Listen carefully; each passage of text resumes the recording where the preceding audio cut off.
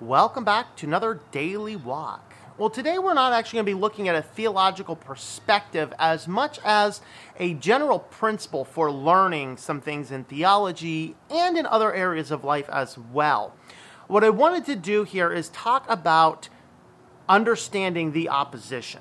And the reason I want to do this is we have this thing in the United States that happened around the 1800s called denominationalism, where all these different churches started to divide into all these different denominations. And then some people will look at this and say, well, this is division. This breaks unity in the faith. And some people look at different denominations and say, whatever, doesn't matter. Hey, you go to this church, we go to this church. And, some differences are what style of music do you like? And I get that, If you're not big into modern contemporary rock, you are probably not going to be able to worship well if your service is opening in that. But you might be a person that wants to listen to hymns instead. But there's some people that just don't know or understand or want to care about old hymns. Is there anything specifically holy and spiritual about hymns? Not really. I can say that some of them theologically are much better than some of the more contemporary music we have today, for sure. But even that is kind of hit and miss. There's some bad hymns. There's some good contemporary songs. And the point we want to make here is that some areas in denominationalism are actually very divisive. Do you dip or do you sprinkle or do you submerge for baptism? How do you take the Lord's Supper? What frequency do you take the Lord's Supper? All of these are interesting perspectives that we want to think about. And there's some theological points that actually seriously divide Christians. The one that I do take solid stances on is Calvinism versus Arminianism. And I'm a 5-point Calvinist. And some people just hear that and immediately go, oh my God, you just think that God is this puppet master and all this? Well, that's not what Calvinism teaches. And the point of doing this discussion here is to say, in order to be able to take a solid viewpoint, you have to understand the opposition. The reason I can take a strong stance on Calvinism is because I've taken the time in my past to fully understand Calvinism and to fully understand Arminianism and understand all of the nuances in between them.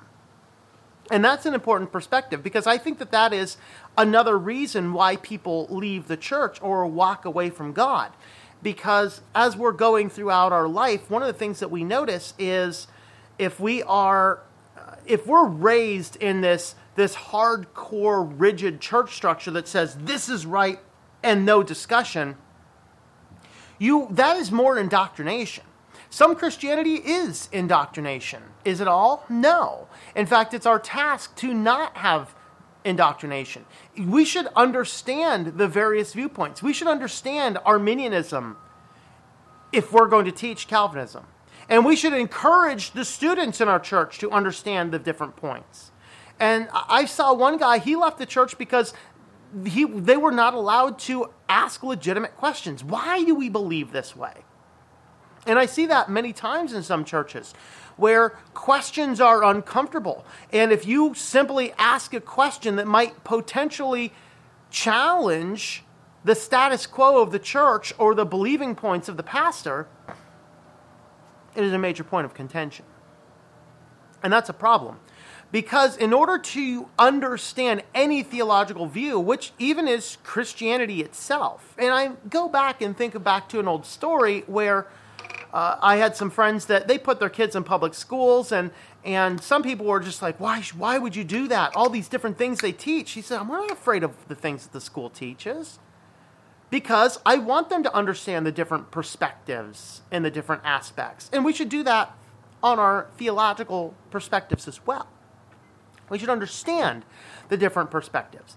And so this is one of the things that I start to see in some of the homeschooling groups is there's been some people who have homeschooled their kids because they don't want them to learn anything about evolution.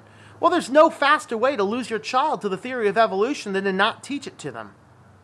In fact, I argue in my new book, Hezekiah's Prayer, that one of the reasons Hezekiah was so focused and dedicated on God is because his father was so opposed to him. That's an interesting perspective to take. Is there a specific verse that says that? No, but looking at the different nuances of what was going on in the kingdom at that time, I've come to that conclusion by reading beyond the text. Look at this as saying this is a possible solution. Now, is that biblical? It's not in the scripture, if that's what you're asking. Could that be subject to change? Yeah. But is it something that we have the solid answer for? No. It's an opinion. It's a viewpoint. It's a thought that's based upon this idea that there are a lot of people who have turned away from things of the church because the church will not allow them to even ask simple questions to the opposition. So consider eschatology. I've known people who have completely denounced someone as an unbeliever for saying, oh, he's just an amillennialist. How evil is that?